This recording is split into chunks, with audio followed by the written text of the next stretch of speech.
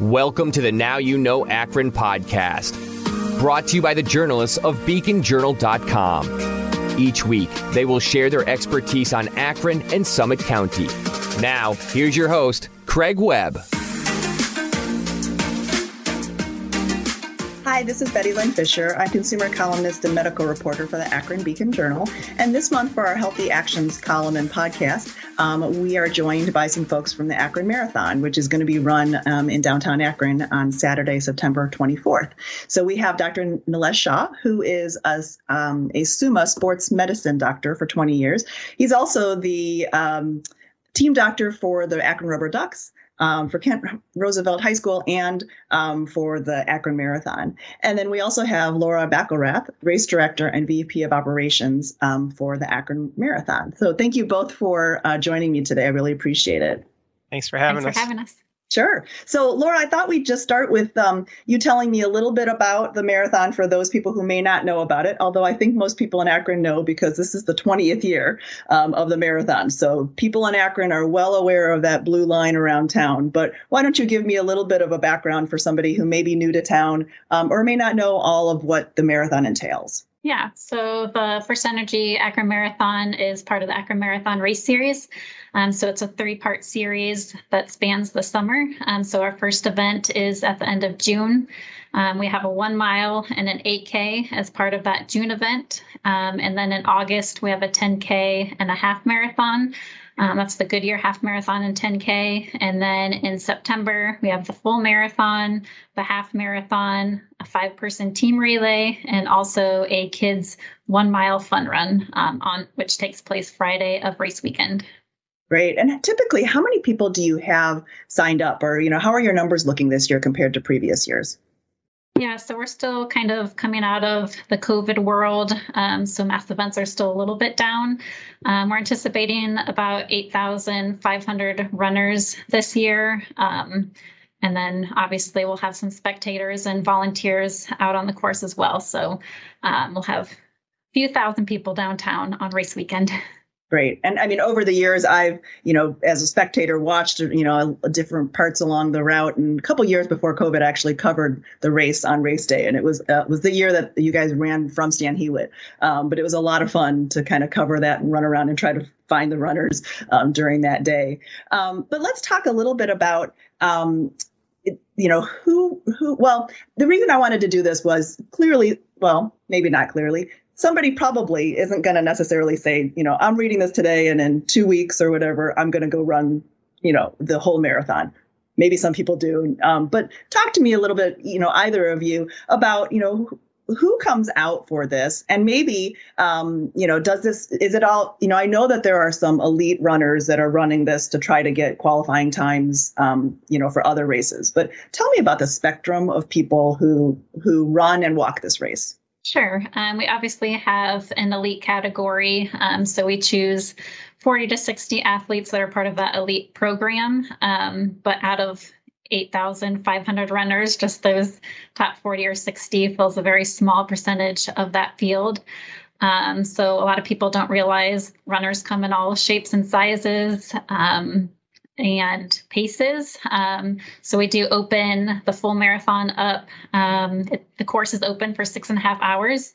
So that's about a 15-minute per mile pace. And then the half marathon is open for 3.5 hours, which is about a 16-minute pace. So sometimes people can get scared of the idea of a big event and think they need to run like sub 5-minute miles or sub 6-minute miles. But we try to open the course up for as long as we can to welcome all abilities into the race. Great.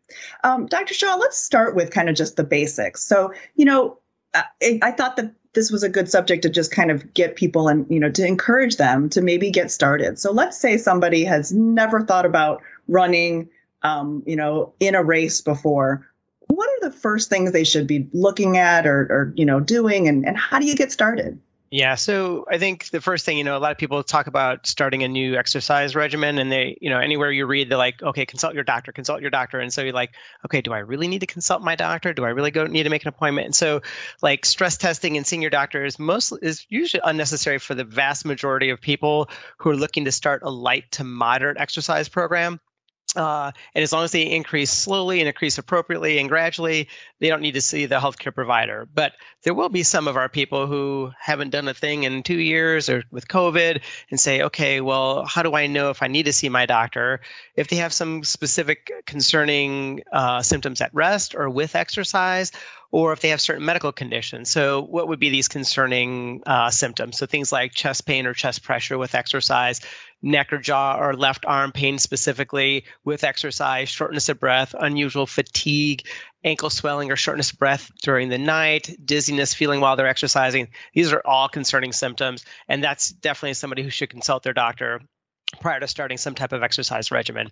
And then the different medical conditions that we would be concerned about, people who've had previous heart issues, kidney issues, lung issues, diabetes, obviously, those are people who should consult their doctor before starting any other exercise regimen. But if you don't have any of these symptoms and you don't have any of these medical conditions, you can start a light to moderate exercise program without having to consult your doctor, and then just slowly progress your way up. Now, if any time during that as you're progressing, you start to have any of these symptoms, then that's boom, kicked right back to seeing your physician.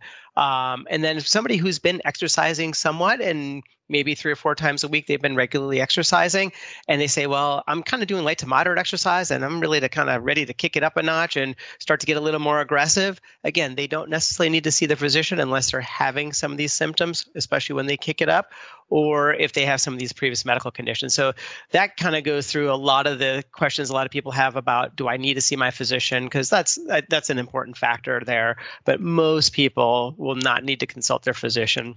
And then if we're talking about starting a running regimen and someone says, okay, I've never run before, or gosh, I remember running in high school when I was on the basketball team and we only ran because we got in trouble and I hate running and now I'm going to start into it. I think those people are best starting with a walk-run program. And so a lot of times what I'll tell people to do is say, okay, start with 15 minutes and break that 15-minute section into 5-minute little segments. And within that 5-minute segment, say, I'm going to walk 4 minutes and run 1, walk 4, run 1 for 15 minutes. And then do that 3 times a week, kind of on an every other day basis. You have a day off to relax and recover kind of.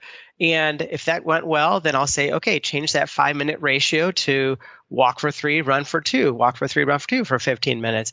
And then eventually keep switching the ratio and adding a little more running till eventually after about 4 weeks, you're running 15 minutes straight. And then you can kind of play with your numbers from there. And there's lots of online things, couch to 5K things you can find online as a way to slowly work your way into the running idea.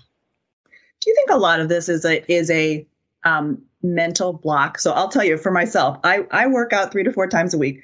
I will do any other cardio other than running. I just don't like running, right? And I've run before in track and stuff, but even yesterday I was glaring at the trainer because he made us run 2 half miles. And in my, I did it, but in my head, I just think like I hate it. Or I feel like I don't know how to breathe. Like all of a sudden I've forgotten how to breathe. Like, am I breathing in through my mouth? Do I try to breathe in through my nose? And the whole time I'm just grumpy. So can you help people like me? Yeah. So I tell people, first of all, when it comes to exercise, choose what you like. Don't force yourself into being a runner. Like, yes, we have all these great races in the Akron Marathon. They do a great job with including everybody, but if running's not for you, running's not for you. I'd rather someone do something. If they say, oh, I'm just not going to run, and then forget it. I'm just going to sit on the couch because I don't want to go run. I say, I'd rather you do the elliptical, get on the rowing machine, or get on the bike. I'd rather you do something than do nothing. So yes, running's not for everybody. And I, as a runner myself, I like to say runners are all crazy anyways. But I don't feel like you have to force people into running. Just be active, go out and do something. I don't really care what it is. Now, if you're interested in running, or say, hey, my wife's running and my friends are running, and okay, if I want to be involved with them, maybe I need to get involved with them. And that's obviously an easy way to get involved, is you get somebody else to join you and say, okay, somebody I can talk to, at least can commiserate with me in my misery. At least I have somebody to share that with. I think that's helpful too. So I don't feel like everybody has to run. And when it comes to the breathing thing, I tell people don't force that either. Don't think about, okay, let me breathe in through my nose, out through my mouth. How am I supposed to do this? And like, when you get tired, you get tired. You're just going to try to get air in however you can. And so I don't feel like you need to force that one way or the other either. Okay. And probably, I know that like when I stick some tunes on and, that helps a little bit more, kind of just get your mind, I mean, I've heard people say like, oh, all of a sudden it clears my mind. And I've been running for miles and I don't know that I haven't gotten there yet. Yeah. I think a lot of people also kind of find a fun 5K run where they, dress up or do the neon things or, find a goal, right? Like kind of what you were saying before with even the 15 minutes, try to just set some manageable goals as opposed to I'm going to go run the marathon. Right. Yeah. I think starting in small chunks and working your way up for sure. I mean, granted, are there people who say, okay, I got in my mind, I'm turning 40. I'm running a marathon when I'm 40. I've never run before. Again, those are people either sometimes end up in my office because they've gotten hurt because they didn't follow a good training program. So again, there are a lot of good online training programs people can find for free that are pretty gradual and they're for beginners and people who maybe have never run before. Not always the smartest thing to jump right into the marathon. Now, again, as physicians, we know never to tell people you can't do this because they're going to prove you wrong. Somebody's going to prove you wrong. So I would say this is probably not the smartest way to do it, but have there been people who went from nothing to running a marathon? For sure. Maybe not the smartest way to do it. Not most people would not be able to do that, but starting small chunks and work your way up. Okay. What about some tips about protecting your feet or protecting yourself from shin splints? What kinds of things should what should I be investing in? Yeah, I think the most important thing is a good pair of running shoes. And I think really going to a running shoe specialty store here in Akron, we're pretty good with having a lot of running shoe specialty stores around.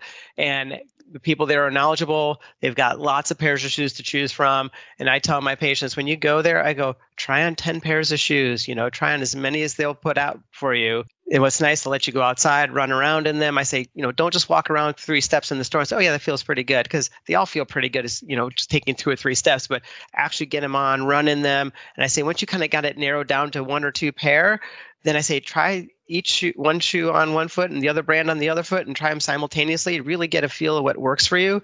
But having them, I understand you might spend a little extra money at these specialty stores, but I think you're paying for service and knowledge, and that's value. So I think there's something important to that. And really getting a good pair of running shoes is probably the first thing. And then, a good pair of running socks. Actually, is amazing how much socks can make a difference, but they can. Other than that, that's all you really, really need to start into a good training program. And then there's lots of other things involved as we're talking about running, getting involved in a good warm-up. And a good warm-up to me is not just static stretching where you just kind of put your leg up on something and stretch your hamstrings, but it's a dynamic warm-up. It's arm swings, it's leg swings, jumping jacks, side-to-side motions. That's a good dynamic warm-up, getting your body ready to run. And then afterwards, yes, you can, in terms of your cool down, you can do just a brisk walk or a little bit of static stretching afterwards. Okay. And then what about, in terms of for women getting a good jogging bra, or for men, I've heard that there can be chest chafing issues too if they run for too long. Yeah, for sure. And chafing is not only on the chest, but underarms, between the legs. I mean, there's a lot of areas that can get chafed. And so, yes, if you run long enough for long enough hours, or if you're a really salty sweater, that can become a problem. And there's all kinds of good stuff, some skin lube and different types of things you can put in areas, hot spots that you get, even for your feet when you get blisters or some areas that kind of just rub funny. There are things out there proprietarily that you can utilize to help decrease those things. Okay. And then what about diet or, water intake? What kind of tips do you have for that? Yeah. So hydration wise, if you're going for an hour or less, you probably don't need a lot of excessive water or even an electrolyte replacement drink. So usually we'll tell people 8 to 10 ounces a couple hours before you go for a run, and then maybe another 8 ounces about 15 minutes before you go, and then usually 8 ounces every 15 minutes that you're out there. If you're going for longer than an hour, then you probably want to do some type of electrolyte replacement drink.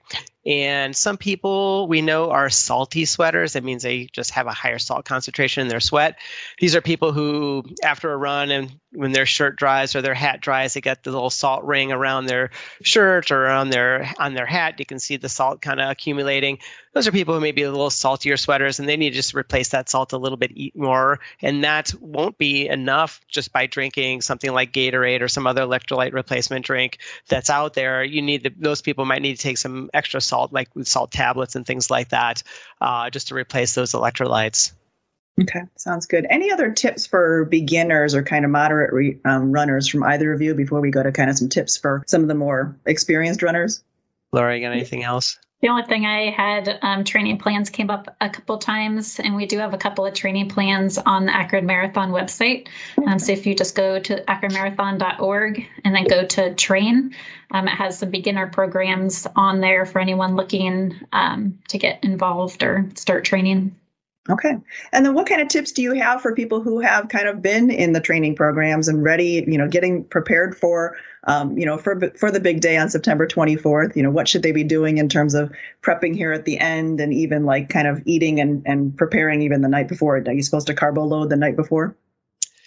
Yeah, carbo load, if you're really going to do carbo loading, kind of the true tried and test way, the way that it's really prescribed, I mean, it's really almost a little carb restriction initially, and then leading up into the early part of the week, actually carb loading early in the week, which again is really kind of cumbersome for most people. So it's probably honestly not necessary.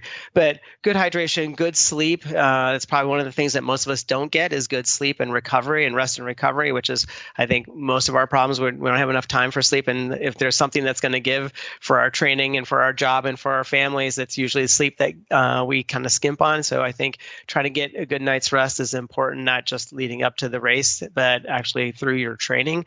So I think that's important. Otherwise, in terms of other tips and things for kind of race day, practicing with some type of carbohydrate replacement. During the marathon, we have gels on the course, making sure you know which one that we're going to use and which flavors we're going to use, because everybody's stomachs are different and some people's stomachs don't tolerate that. So just knowing what your stomach can tolerate while you're taking intake while you're running. And again, practicing that on your long runs, making sure you're able to take in some type of calories, just because you're going to burn so many calories out there that you're going to need to replace some of those. Great. Any other last minute tips or anything else that we haven't covered that you want to make sure we do? The only thing for those heading into race day, I think the last 10 days before the race, just don't try to pack in all your training in those 10 days. It's best to rest and be recovered and be ready for race day. So make sure that you're kind of taking care of your body during those days instead of trying to fit in the last long run or hard workout within that 10-day period. Okay. Sounds good. Thanks to you both. I really appreciate it. Great. Thank Thanks. you.